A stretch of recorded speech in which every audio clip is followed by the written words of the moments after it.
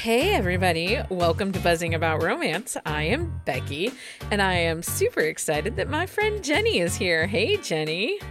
Hey, Becky. So on this episode of Buzzing About Romance, Jenny and I are going a little unscripted. Just a little. There's been a lot of things happening in the book world, a lot of different topics. And for this one, we are going to really focus on reviews and Goodreads. And so this episode is going to be a little bit kind of like therapy, book therapy for me and Jenny. Yes. I don't have a romance term of the week. Do you have a romance term of the week or anything? Oh, no. No? Off the top of my head, no. Okay. I forgot to write one down. So, hey, if you guys have any terms that you would like us to clarify, or you would like our personal definitions, send us the words and we will start featuring them on episodes. We did that last week with Gretchen and Golden Retriever Energy. Yes. So, Jenny, there's a lot going on in the book world. There is, and unfortunately not a lot of it's positive. No, and it feels like every other day. Okay, so one of the things that I have to say, and it's the good to the bad of book talk, like we talk at length on many different episodes about our thoughts on book talk. But one of the things that we are seeing, it seems that the book world and the way the book world behaves is being pushed out into mainstream media. Yes. And again, it's not like we do not look like civilized people or intelligent people or nice people or somebody you would want to be friends with. Yeah, like it's really interesting to me how much like the outside world must really think we're a bunch of like terrible people. Yeah. Like, because I try to like run it by my husband sometimes, like to get his viewpoint as a like semi outsider.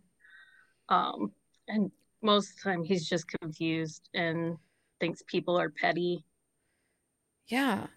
So there was recently, you sent me an article from the Washington Post that talked about Goodreads bombing. Oh yes. Like giving an author like horrible reviews, even if you haven't read the book, based solely on behavior. Right. So now we all know my stance. Reviews are for readers. Authors need to stay out of freaking reviews. And it seems that a lot of people have taken away, in order to hold an author accountable for bad behaviors and missteps, they take to Goodreads and will give a star rating, like a 1 star, and then basically word vomit every misdeed that author has done. Right. It becomes about their person and not their book. Yeah, and I'm not sure that that's the appropriate space to do it. It is a searchable space to do it. And I guess for me, I think that if you feel so called that an author has stepped so far out of bounds, that then maybe the place to do it is to start a blog. Yeah. Yeah. Those And are that's your own, searchable. yeah. And that's your own space. You can say what you want. But there are books being tanked that haven't even gone to Yeah. Or, press. right. Just because, and I'm not saying that the authors shouldn't be held accountable for their behaviors, but when we review a book, so we should be reviewing on the merits of that book, on the merits of the writing style, on the story they told. Now, if there's inherent racism in the book and it comes out that that author has in the past had very racist behaviors, then you can link to that. But those But going into someone's Goodreads for a book that's not even published and being like, I heard that this book has this, this, and this in it, but you haven't even read it. I don't know. Yeah, it's definitely not the place. Like we've kind of related books to other artworks in the past. Like if I think of a painting, I'm not going to critique the painting based on the behavior or the beliefs of the artist. Right. Right. Like we all know Pablo Picasso was a man whore and a misogynist. Right. And, but when I look at his painting, in my critique, I am not writing those things. I'm instead talking about his use of color, his use of cubism, and how he interpreted and defined that subject. Right. And if you haven't looked at the painting, you can't make those observations. No. And and I reviews are so frustrating for me.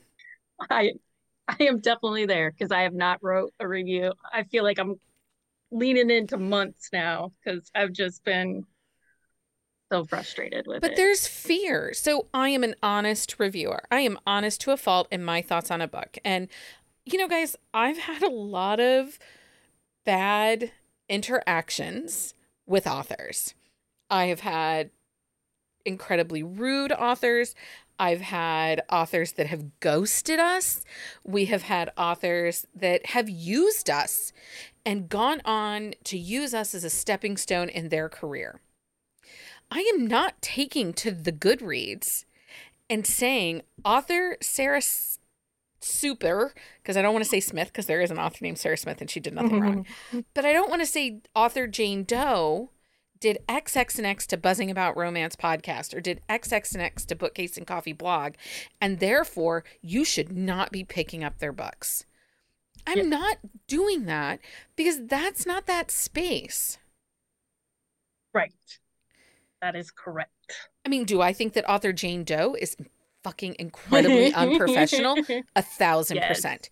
Did they want free labor from me? 1,000%.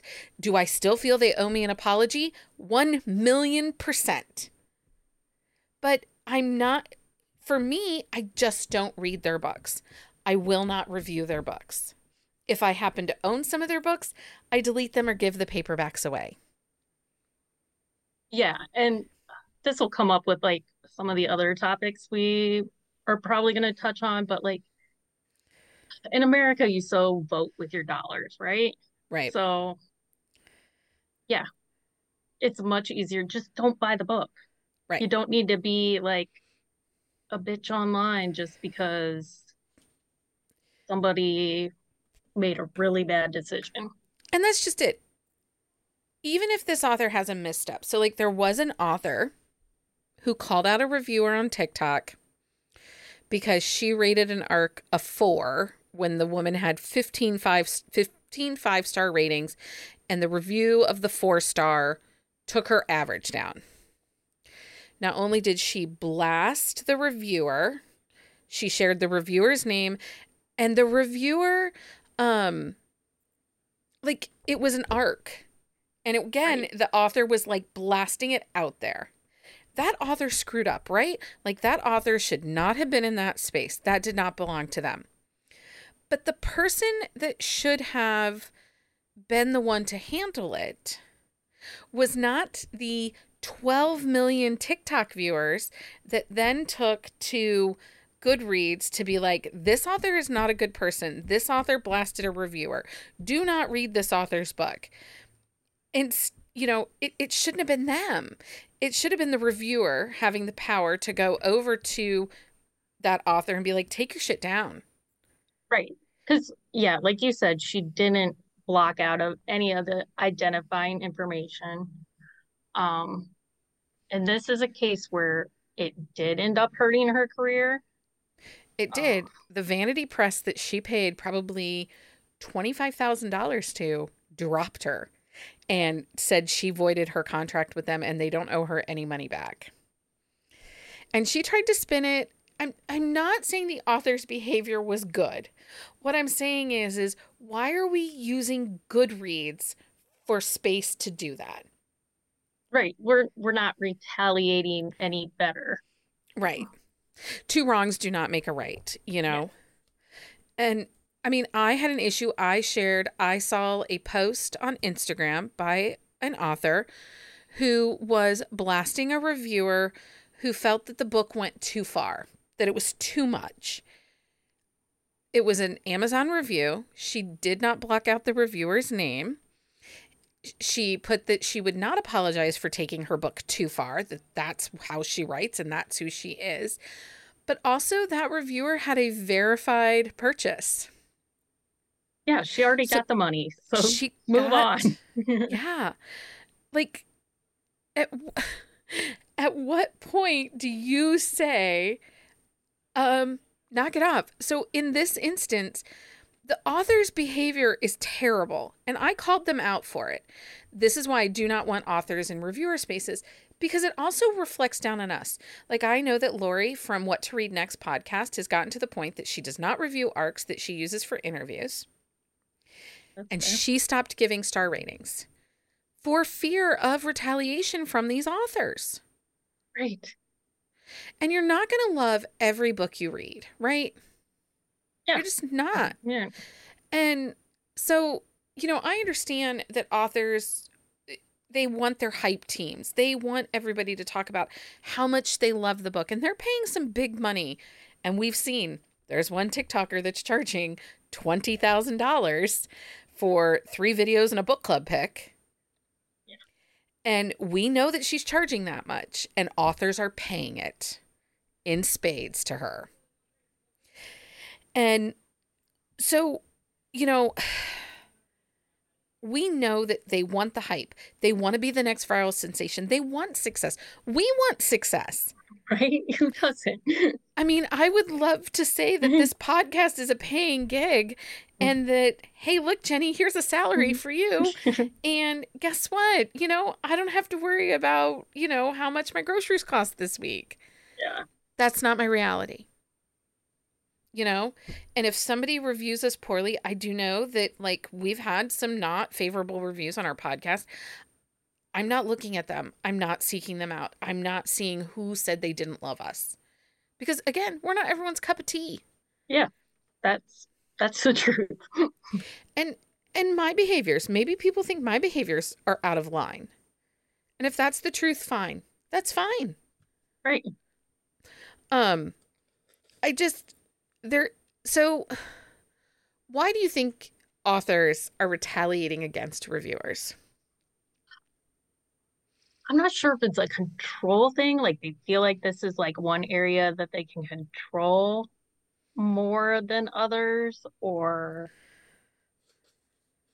I know for me personally, like I I get the guilt, like I get the guilty feeling, so I feel like they're preying on my feelings of like how like actually feel about the book, because I don't want to hurt their feelings, right?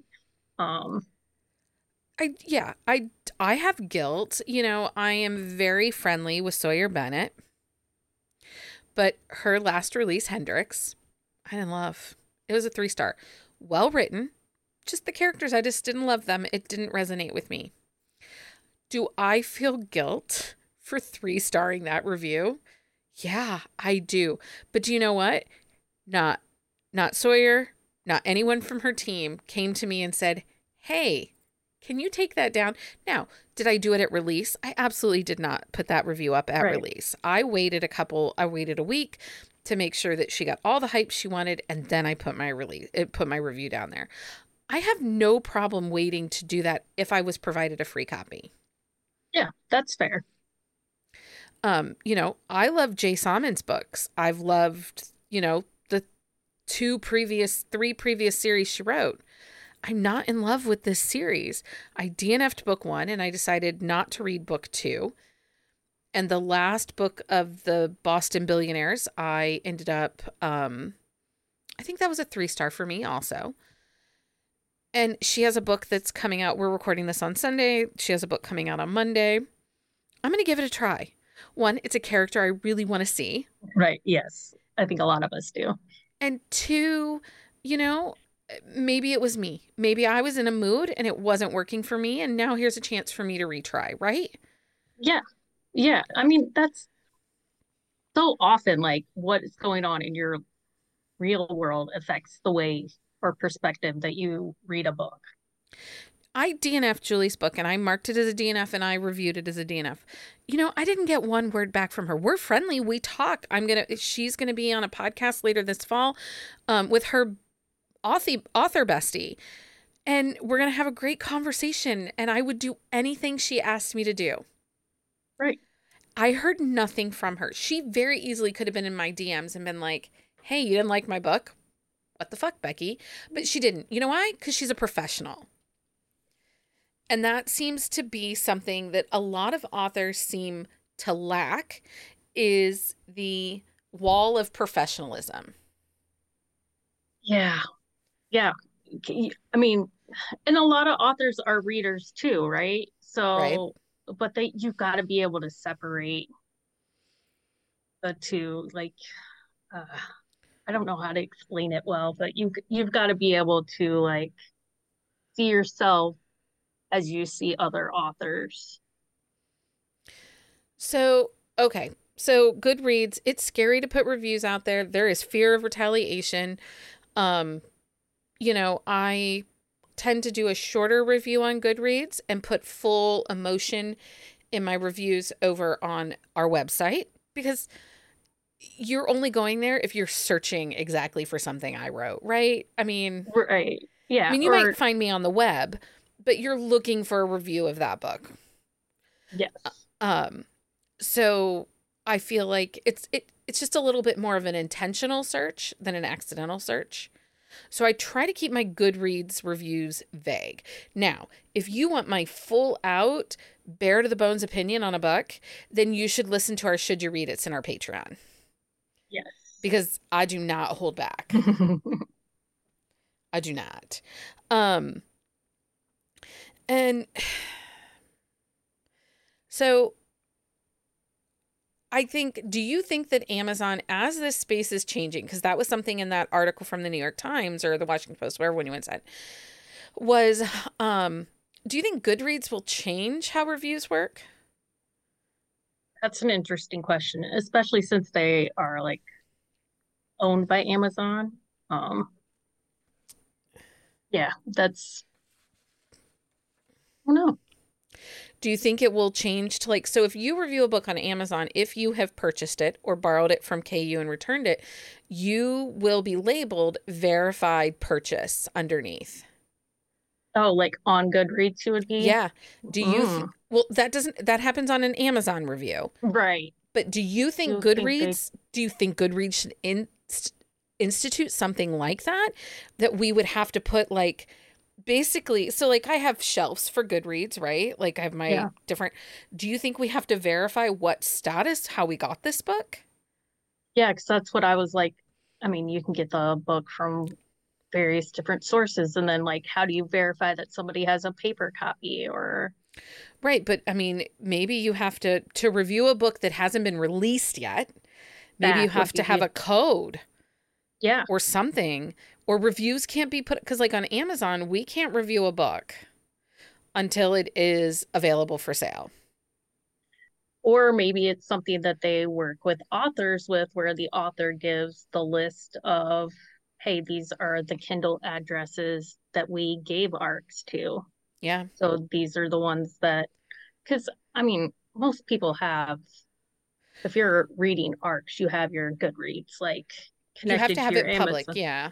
Yeah. Well, there's also the pieces that identifying what kind of reviewer are you. That's something I wish more people would do. Book reviewers over on TikTok that are doing teasers and stuff are not marking their TikToks as paid promotions or partnershiped advertising or sponsored posts. They aren't. Right. But, maybe that's a thing that we have to do on Goodreads now, where we have to verify, I am a professional reviewer. So sometimes we get ARCs from NetGalley. And I have to go into NetGalley and I have to put what kind of reviewer I am. Am I a blogger? Well, we're not. We're a podcast. So we're actually considered media. And there are certain books I don't have access to because those are only available to certain kinds of media, right? Right. So I have to put that we're media. And then I have to put, was I charged with reviewing this? You know, like did my boss, my media owner say you have to review this book? And I have to disclose all of that over on NetGalley. And it's like 5 extra steps after you put in your review, but I wish that we had to do that on Goodreads. You know, like you have to do a CAPTCHA. Maybe I have to put, you know, who am I? What type of reviewer am I?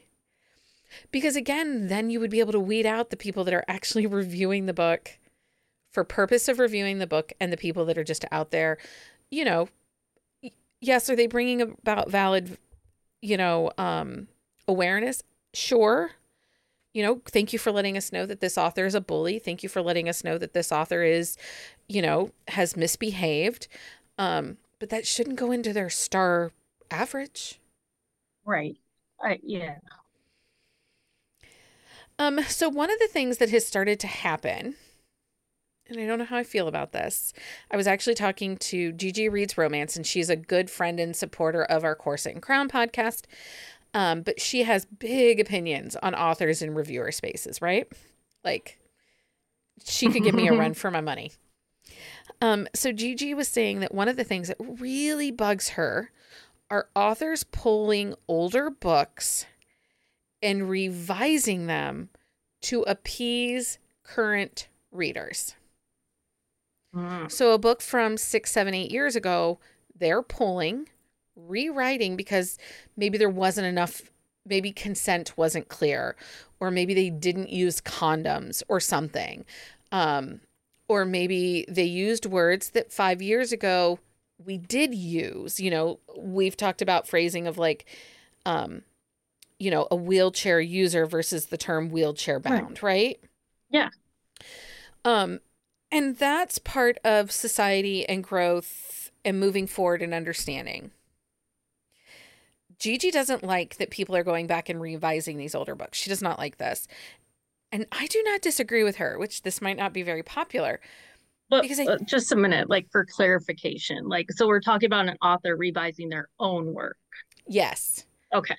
Yeah, they're revising an older book because there was something in it problematic. Okay.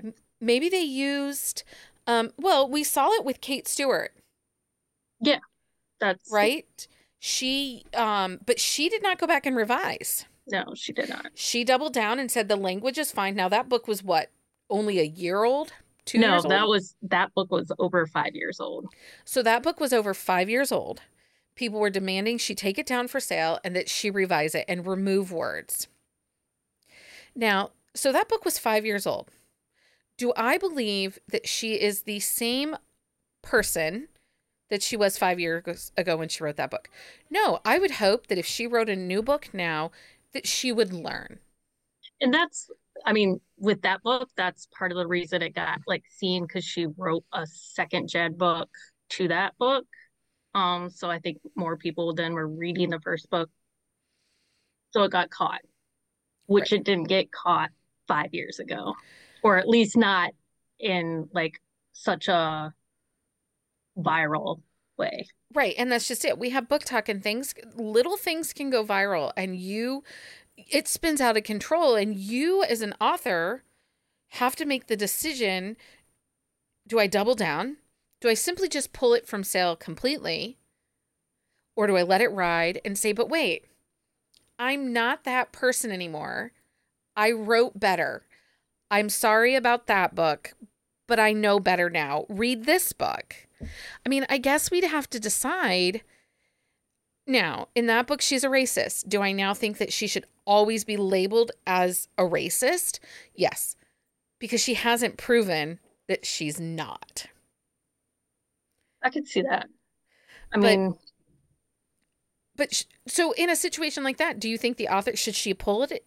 First of all, should she have pulled it down and revised it? Do you think?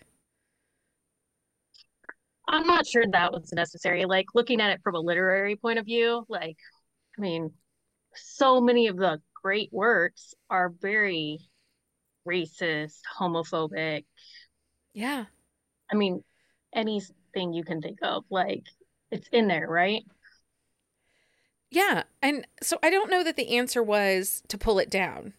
I think the answer would have been for her to apologize Right. sincerely and to be like, I am going to do better. But leave that work as it stands so that we have a reference on how you can do and be better, in my Yes. opinion. Um, Yeah, that would be my opinion as well. Like it- you can see the growth of an author through their works, right? Um, so yeah, just say, "Hey, yeah, I messed up here. I'm sorry." there was a book that I read back in probably, well, it was either late 2019 or early 2020. And the book was cute. I really liked it. It was a rock star romance with a fantastic meet cute, funny, funny scenes. It kind of had a rom-com feel to it. But I really enjoyed the book.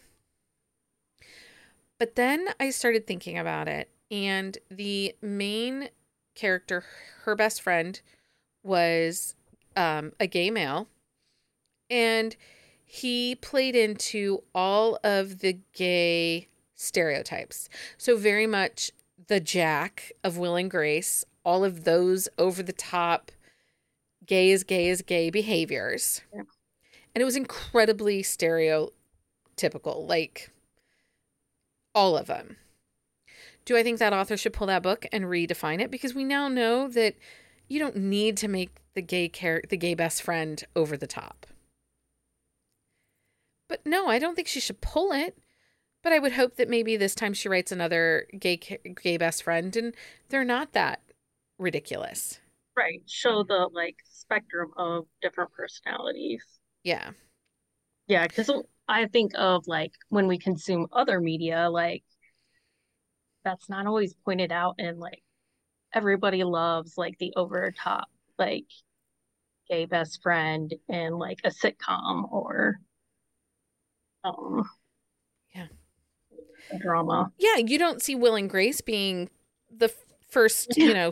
seasons being pulled, and they just did a thing of it, and Jack was just as over the top and ridiculous as he was before, right? Right. Um so yeah, I don't agree with the revising the older books to appease people. Yeah.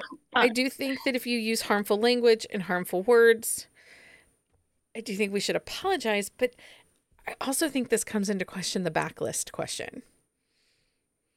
Like, if you love an author and you go reading their backlist and it doesn't hold up anymore, it how could do you change your handle that? opinion. It could change your opinion. I guess it would depend on what it is. Like, yeah, if it's a racist slur, it might be like, oh, well, this author is no longer for me. Um, Right? But do you like not? I mean, do you not recommend those books anymore? Because the author doesn't currently write like that, but in the past they did. well, I would just say don't read anything. Like, let's just say like 2020. Don't read anything this person wrote before 2020. Yeah. Yeah, it's interesting because there's an author that previous I had read all of her books. Um, and I really liked them. Spicy, super sexy, over the top, protective males on the darker side. But I think she started writing like 2015, 2016. And I really enjoyed her books, and her audiobooks are phenomenal. But I read her before 2020. And then she kind of went off the deep end. Like, she started embracing the very conservative America's Great Again, definitely some anti-science racist views. Um and then she sent like an email out to her newsletter subscribers basically saying that she didn't know how to write and she just kind of lucked into it, and haha, her life is so great and it just is easy and anybody can do it. Sister has a law degree from the University of Michigan. and was in law review like 3 different times. Like, She girl, has some writing skills, yeah, just a yeah, few. yeah. The fact that her books took off, yeah, maybe that was luck, but you knew how to write a story, you know? Yeah, you've read a lot of stories. Like if you're, yeah, So she also like, embraced the whole 2020 anti-vax thing, and social media went full out, full force with her thoughts on things. And while I did enjoy those books when I read them, I will never read her again. And I actually started creating a shelf, read before 2020, read before oh, 2020, interesting. so that I know that, especially when we like start pulling books for trope talks and stuff like that, I know not to bug with those books if they're on the shelf of 2020, before 2020, because basically those are the books that things are changed. We're different Right. now, 3 years later. Yes. Um, so I was on the Tiki Talk today. And one of the things that I came across on the Tiki Talk was Tomes and Textiles. Cannot think of her first name at the moment. I believe Uh, it's no, maybe not. Never she mind. is a Latinx reviewer who is incredibly intelligent and is all about amplifying BIPOC and minority voices. Like, she talks constantly about books from all walks of life and reviews them and stuff like that. And she said something today that I had not thought of before. And she taught, well, what brought it up was she was talking about the closing of publishing labels. So Inkyard is a label that is under Harlequin, so part of HarperCollins. It was a YA publishing label that focused on um, under or minority voices, BIPOC authors for YA middle grade Okay. type books. Underrepresented. Underrepresented. Words are very hard tonight. I'm sorry. That's all Yes. right. Underrepresented peoples. And HarperCollins was very clear that after the strike, and they talked about that they were going to have to deplete their workforce by 23% and that things would be closing. And they fired a lot of people. They've laid off a lot of people. They're reorganizing. But the first thing that's taken the hit is this label that focused solely on marginalized, there's the other word I was looking for, marginalized voices, is the first label they're closing. I'm like, can you do anything more American? Right? So let's make it harder. Let's make it harder for marginalized voices to get their books seen. Yeah. And they went on to talk about traditional publishing would be considered a legacy media. Yes. Did you? It was a new term for me, but I followed. It made a lot of sense, though. It did. So if we think about who owns these big trad pub books, so HarperCollins is owned by News Corp, who is Rupert Murdoch. That is money that is legacy money. Like, he is funding generational wealth, right? Like, Right. he got into publishing from generational wealth, and they owned newspapers and they owned publishers, and they just keep consolidating everything and creating a bigger and bigger media company. Yeah. And Viacom is another one, and they own Simon and Schuster. And, that's this huge legacy media company. And what it is it's one company that controls all the voices. Yes. So you're not getting diversity. There's another word I was looking for earlier. Oh my gosh. Mhm. So you're not, it's going to be very like the Right. same. And they're gonna do what has worked, right? Like they have a system. Like they didn't make all that money like on luck. Um, Well, and this is part of the reason that I struggle with traditional publishing. yes. I feel like the stories are all the same. Right. And I do tend to read as many as I can get my hands on marginalized authors books that come out of TradPub, be those BIPOC, um, Asian and Island Pacificer, or the LGBTQIA. I will always read those and buy those from TradPub, like because I want to just give voice to those people as much as I humanly possibly can, right? Right. And again, that's the like voting with your dollars. Like you're showing, I mean, even though you're one person, you're showing like, hey, there's interest in this book. Like I'm willing to pay money for this book. But I'm not buying the Tessa Bailey books. Not interested. And because her books aren't great and they're whitewashed. I'm not buying the Allie Hazelwood books. I'm not buying the Chloe Lisi books. I'm not buying the Maisie Eddington's books because those voices are the same over and over and over again. There's nothing new or exciting in their books. They're not bringing anything new to the table, and I can find a better story from an indie author. I agree. And you know, I did a TikTok last week. I came across another podcast. The host was over on Twitter bashing indie authors. And I had had a conversation with Lindsay because Lindsay had a bad instant with her knitting reading group where she was recommending a book to someone and someone's like, oh yeah, you know, can I find that in my bookstore? And Lindsay was like, no, it's in Kindle Unlimited, but you can get the paperback off of Amazon. She's like, was that indie published? And Lindsay's like, yeah, but it's really great. You should really check it out. I don't read indie books.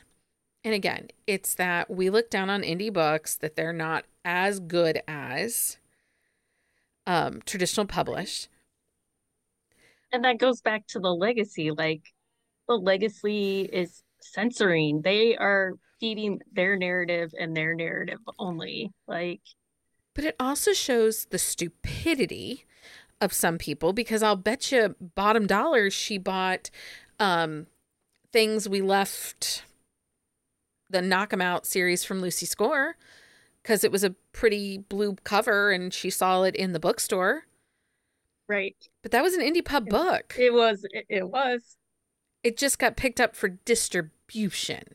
Right. And most people don't know the difference. And they don't. They just see it, oh, it's in my bookstore, therefore it's a real book. If I have to get it off Amazon, it's not a real book.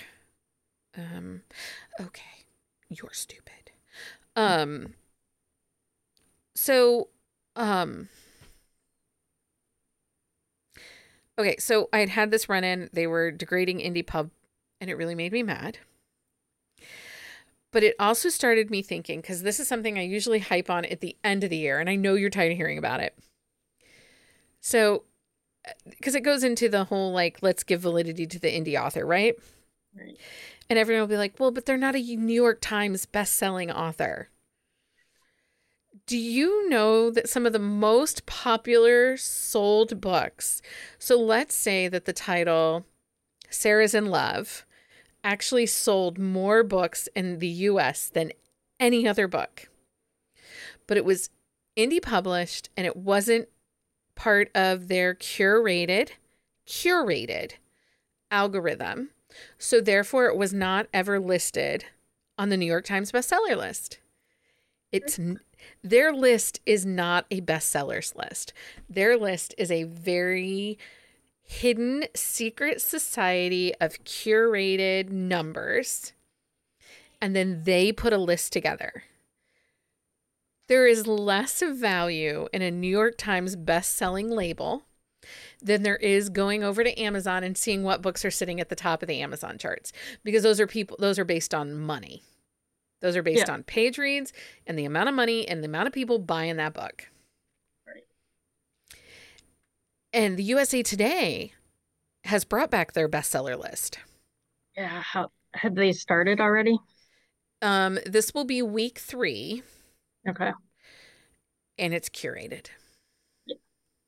It is, I have not seen an indie author listed yet. So it used to be you had to have sales from 2 different sources, and it was based solely on sales, but you had to have 2 different sources. So it could be Amazon and like Ingram Sparks, which is a distribution platform for books, right? Or it could have been, is it like author to author or something like that? Or Authors Direct, where it records your sales from like Barnes and Noble, from other bookstores and stuff like that, and Amazon. Okay. Like you had to have 2 different retail sources. So like Kindle Unlimited authors couldn't make the USA Today best-selling list because Right. they only would have had Amazon unless they were selling paperback somewhere. So you had to have two retailers in order to, and then the numbers fed into the USA Today dashboard, and then they would Right. And rank there's people. so many like cracks that like books can fall through to get bought. Like we buy books from directly from authors all the time. Like they're not counting those. No, no. So now USA Today, they're not telling us how they're doing it, Oh, but they have fun. said it's a curated list. And so anytime you get a list, like at the end of the year, the Washington Post will come out with the top 10 romance reads of 2023. That's a curated list. And oftentimes the author of that list is going to be an author, and they're going to promote the books they had time to read. And it's Yes. likely going to be their friends or books that are part of the publishing label that they work for, or maybe an author that's within their own agency. So Right. those books, those lists are of no value. You know, the lists you should be listening to are the Bookstagrammers and the podcasts that are independent that do not work with a publisher. Yeah. Because it makes sense, right? Like if you're an author,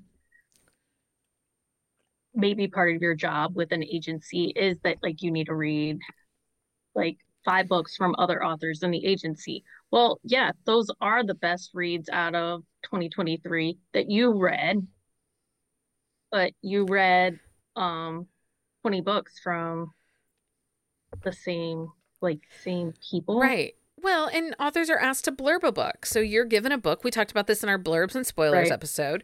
An author is given a book and said, "Hey, can you give us a quote about this book?" And those are the only books you read that year, you know? I was talking to another author recently today, actually, and she was asking if I had read a certain book. And I said no. And I guess she's been in a really bad reading slump for the last 5 years. She cannot read contemporary romance. She writes contemporary romance, but she cannot read other contemporary romance. The book she was reading was from a trad pub, and it's a trad pub label. It's from Forever, and I struggle with their books. I There. struggle hard with their books because I feel like they really just are producing women's fiction. They're not romances, and they lack editing. They're just not clean. Um, and she was like, I picked this book up. I thought it would be great. All the reviews say it's this great emotional read. And she's like, I hated it and I had to quit at 75%. And she was doing an audiobook, and sometimes audiobooks really speak loud for the mistakes because you're hearing them. Yes. Yes. You didn't skim over that sentence, you heard it. Right. And so she was like, I had to quit. And I'm like, yeah, I can't. Like I said, unless it is a marginalized author or, BIPOC or something like that. If it's Trad Pub, I'm probably not reading it. That's fair. I mean, I've been reading indie basically since I got a Kindle. Like, Well, and people don't realize like 50 Shades of Grey started out as an indie number. That was an indie right. book. Lots of these that are being picked up right now are still technically they're hybrids Yes. because they're published independently as ebooks, but now the paperbacks are through the larger companies. So And again, that's that like corporation piece. Like they wouldn't have like took you like when you mailed your book to them, but they're gonna take you once you've already had success because you're a sure thing now. you've done all the work. Yeah, You did all the work. You have a reader base. So now we're just going to help you get your books into bookstore. Oh, and we're going to make a profit off of you. exactly. Um, it's really interesting. Earlier I was still on the TikTok, and there was someone talking about a thread from an agent or a TradPub author and a conversation she had had with a friend about how TradPub works for an author. And, shouldn't it be easier for you?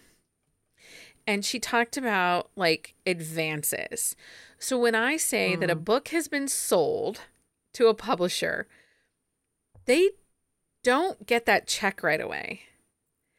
And that advance, you might get a portion of the advance, but you don't get the whole rest of the advance until maybe a year after the book has been published. You don't get the rest of that paycheck.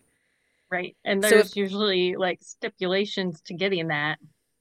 And also, in advance is simply that, in advance, which means that if your book doesn't start earning profit, you will not receive another paycheck until the book has paid back your advance. And you would think that this is done for the purpose of making the author's life easier so they can focus on writing the book, right? You would think, but it doesn't. No. It doesn't, because what they don't tell you is that TradPub does not market your book for you unless you are what they call one of their front of catalog authors. So, like, if you go on Goodreads and you see that a TradPub book, they're giving away 50 copies of paperbacks in a Goodreads giveaway, right? Mm, That is a sign that publisher thinks that that's a front of catalog author, that book is going to help cement their profits for that quarter. And you can watch the Goodreads giveaways and see like where publishers are putting their money, because right. it's expensive to print books, right? Yeah. And to give away and to ship. But if you're not one of the front of face premier authors, they aren't doing any marketing for you. Like, I would, you can tell Tessa Bailey works really hard to talk about her books. And she's probably one of the front faces for Avon. I think she's with Avon now. Yeah. Yeah. But she still has to do all her own marketing. That wasn't in the paper. So it's just not really clear, Right. Like you know. it may seem like a good deal. Because I always say like I would sell out.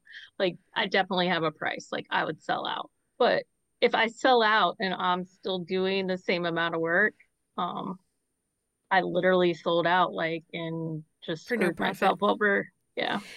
I really struggle with the whole sellout. I'm a Gen Xer. And I am a child of, or I was a young adult in the early 90s and saw many of what I thought, like through the alternative music and, all these great indie bands, these Right. indie alternative bands that were coming out of nowhere, singing on college campuses.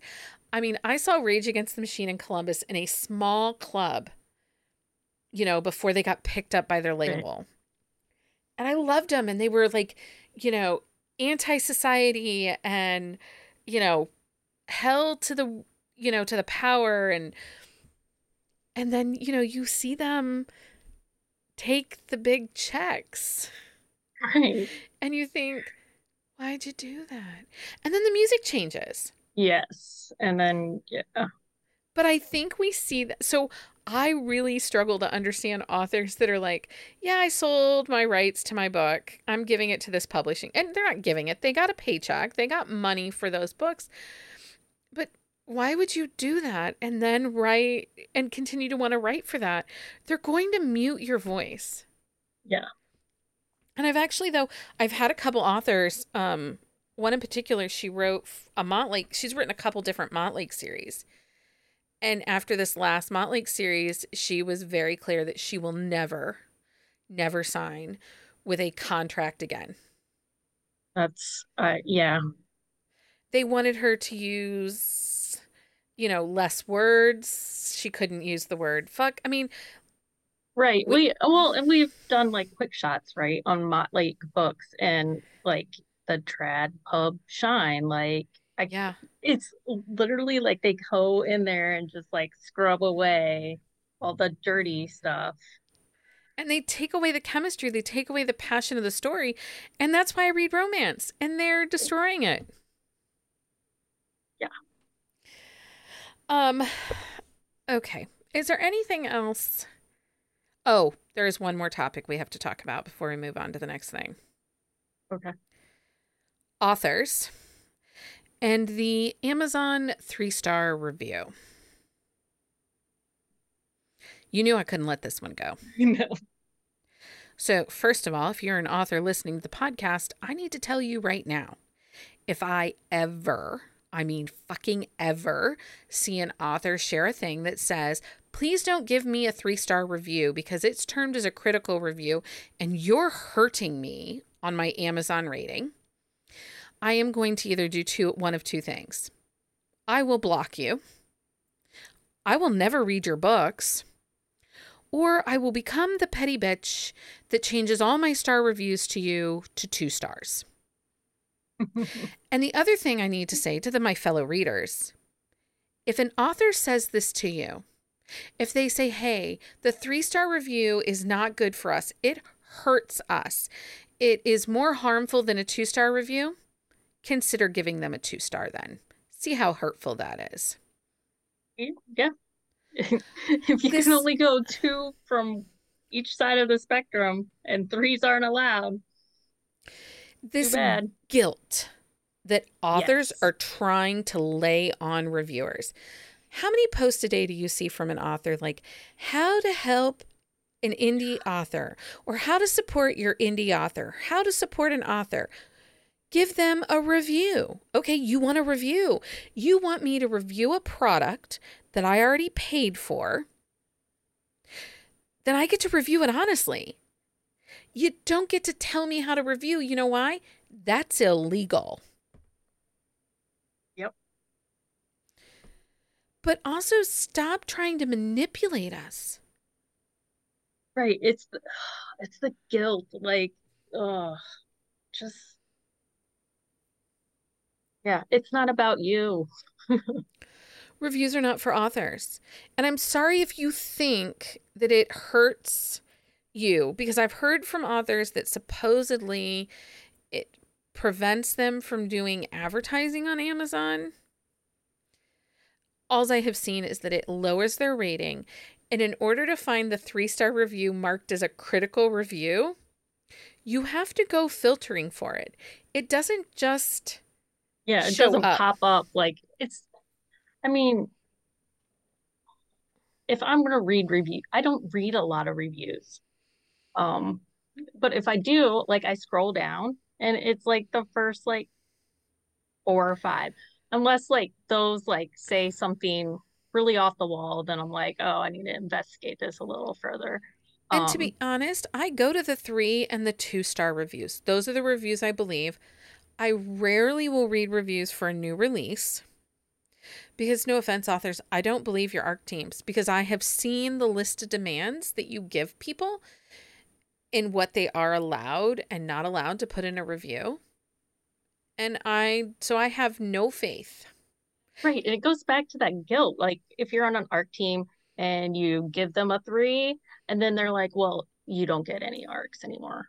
Well, just because I didn't love this book doesn't mean I won't love the next one. But now you've like created this tension between our author reader relationship, and I'm not sure how I feel like about So reading your books. it's very hard for me to engage on social media with authors. I really struggle. I know lots of people drop into author DMs and are like, oh my God, I loved your book. It was so great. I really struggle with this. And I know that it probably would make my side hustle of beta reading, ARC reading, proofreading, developmental edits and stuff to make connections. Like it would be beneficial for me to have those friendly connections with authors, right? Because then they would think of me when they need those services. But I don't do well blowing smoke up anybody's ass. Because, yeah, like as you were saying that, like I can think of like me, I've maybe dropped in the DMs of an author like 2 or 3 times, and it's usually something that like hits close to home for me, Yeah. and like they've done it well. And it's just like one line like, "Hey, you did a really good depiction of XYZ. Thank you." Yeah. And that's it. Well, like I emailed Maggie Gates about the book What Heals Us. There were things that were very personal to me in that book that just hit in a very specific way. Um, and I needed her to know, one, thank you, and two, kudos for writing an amazing story, right? Right. Um, but like I recently read there's a new release coming, so this drops on the 30th, I think. Sounds right. Yeah. Yeah, July 30th. So Sawyer Bennett has a book that comes out on August 1st. And I talk to Sawyer Bennett probably daily, right? Like, because I, do work and we have some projects going on together and stuff. But I don't go into her DMs and be like, oh my God, I just loved Camden. And I did. I really liked that book. It's really great. But I don't know what the boundary is there. Because if I didn't love the book and she sent it to me, is she going to, like every time I read her Right. book, am I expected to be in her DM saying, oh my God, I loved it? And I really didn't. I Right. mean, Well, and authors don't like they don't owe us accessibility, right? right. Like they don't need to be accessible to us. I agree with that. And that's a really great point because reviews are for readers, but also there's a boundary there that I should not be in an author's DM telling them when I think they stunk up a book. Right. They don't want those. And I know that like there's an author that has been very clear she hates monthly roundups and she does not want to be tagged in any 3-star or below reviews, right? Or monthly roundups, if you give her a 3 star, she does not want to be tagged. And that's respectful. I don't think you should tag authors in reviews, Right. period, even if you give it 5 stars. We personally do not. Like if you listen to our quick shots, I do not tag authors in our quick shots. You know why? Those reviews are not for them. If they come across it, great. Hope they listen. But sometimes we're quick shots that are not Yeah, we don't favorable. always like, yeah, love the book. So, I don't know where I was going with this, but this author does not want to be tagged in any 3-star reviews, right? Okay. And she made a big statement on social media and said that she would be very block happy as it is the end of the month. Okay, So, in Instagram, you can turn off your tags. yeah, So instead of alienating like a whole group of people. So instead of saying every 3-star review is a bad review, I consider them bad reviews. I never want to see 3-star reviews. Do not tag me in 3-star reviews. But hey, if you love me, I need to see those. Right. She could have taken the extra step and just said, for the next 7 days, my tags will be turned off. Please do not tag me in your monthly roundups. She could do that. She could just turn it off for Yeah. a limited amount of time and then turn it back Just a on. switch. Yeah. Yeah. And I don't understand that. It's fine to put a boundary out, but don't put a boundary out with stipulations. Yeah. Just Yeah. make it a clear boundary. Well, and if that's the boundary, that's your responsibility, right? Right? Don't look at your Well, tags. Hand hand your social media at the end of the month over to your PA because I know she's got one, mhm. There you and go. tell them, hey, you're in charge of this for the next, 5 days.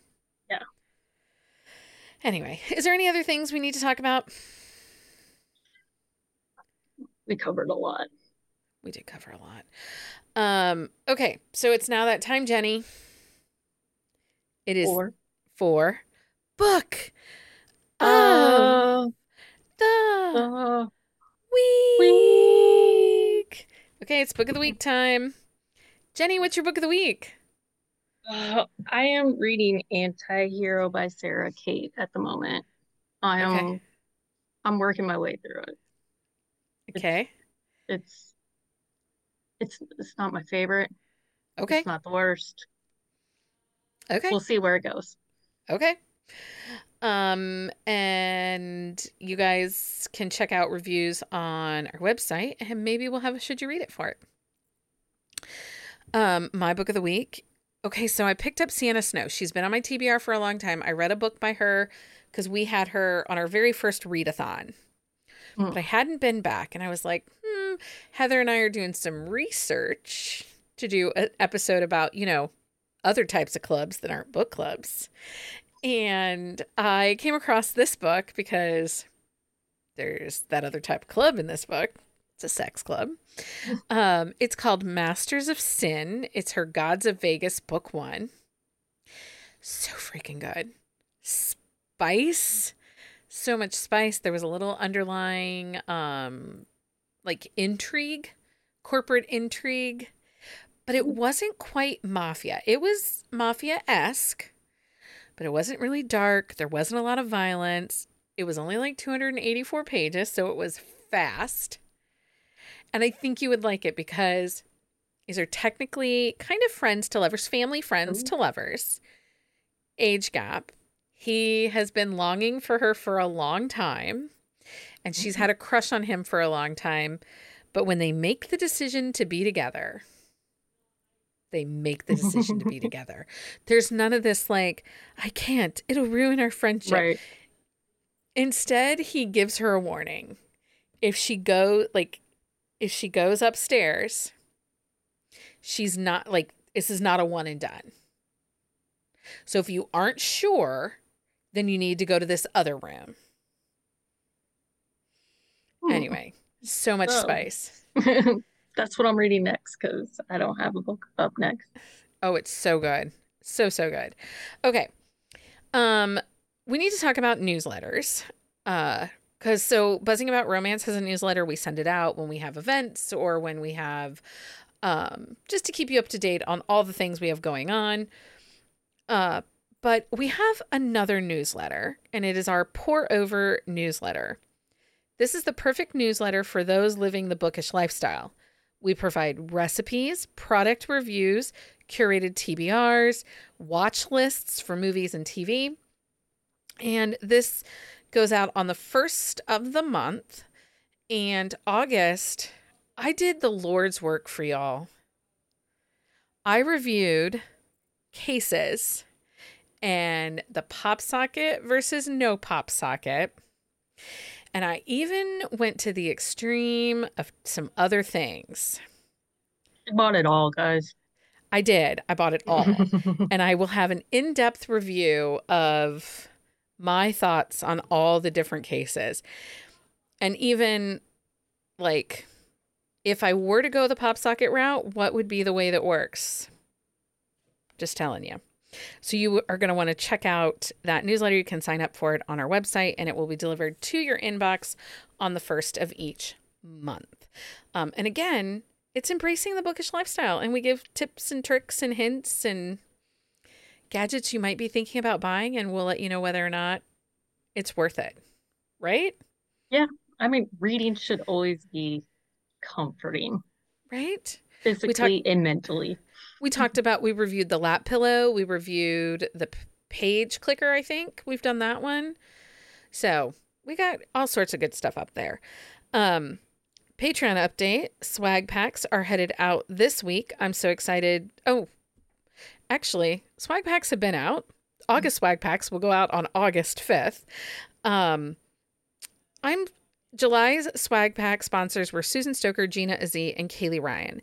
This was a gigantic swag pack for July, and August is not exactly for wimps.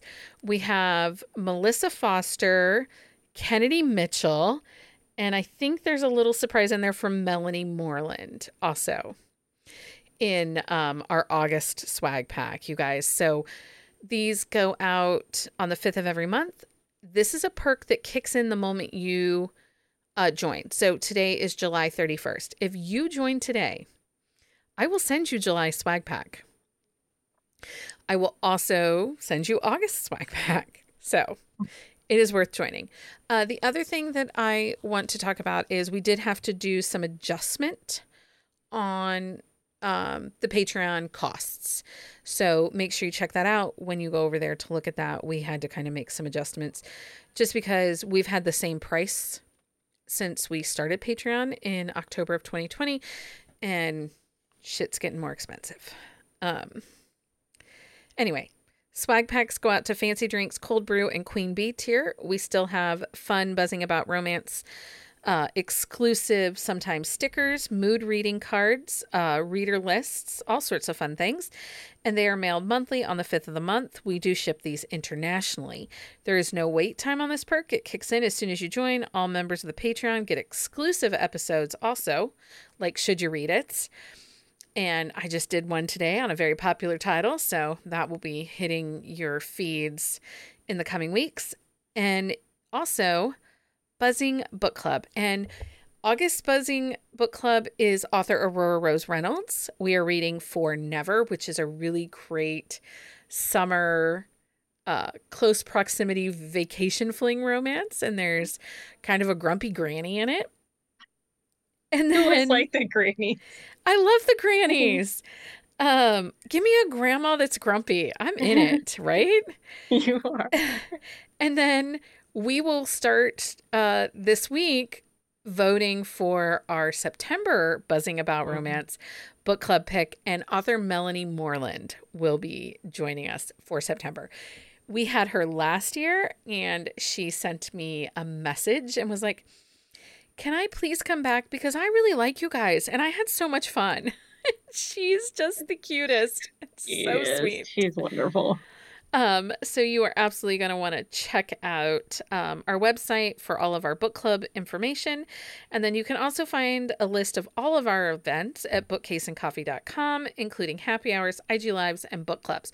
Also, if you didn't know, Buzzing About Romance is going to our very first signing as a podcast. We'll be at the HEA Readers event in Indianapolis, Indiana, the weekend of November the 3rd. Tickets are still available. You can find a link to purchase on our website. And we are going to have some fun stuff, people. You are not going to want to miss this. Friday night, when you're coming in, we're going to have a cocktail and some exclusive buzzing things. And then Saturday night after the signing, if you're sticking around, we are going to host a Buzzing About Romance game night. And I promise lots of fun. Like, I'm thinking like Wheel of Fortune. Like, do I have to spell things? But like a big wheel of prizes. Oh, okay. Don't you think? Like, yeah, that would be fun. Wouldn't it? Anyway, there's going to be so much fun stuff happening, you guys. You are not going to want to miss out on the HEA Readers event. We're excited to be going. I think that's all the things. We got a slumber party coming up.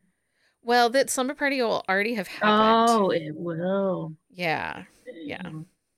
Well, maybe you guys are still alive today. Yeah. Summer reading challenge has come to an end. We did move Readathon. It's usually over Labor Day weekend, but Jenny and I are traveling the week of Labor Day to Louisville, Kentucky for Readers on the River. And I decided, just life and time, that we are putting Readathon is going to be the Friday after Thanksgiving. So you get That your is a shopping good done in the excuse. morning, and then we'll be done in the afternoon, and you can come hang out with us and talk romance books. So anyway, I think that's all the things. Jenny, thank you so much for joining me. You're welcome. Until next time, everyone, happy reading. Find us on Instagram at Buzzing About Romance or on Twitter at Buzzing Romance. If you like the podcast, please leave a review. If you'd like to support us directly, join the Bookcase and Coffee Patreon and receive exclusive content only available to Patreon members. Check out bookcaseandcoffee.com for our on-the-shelf show notes.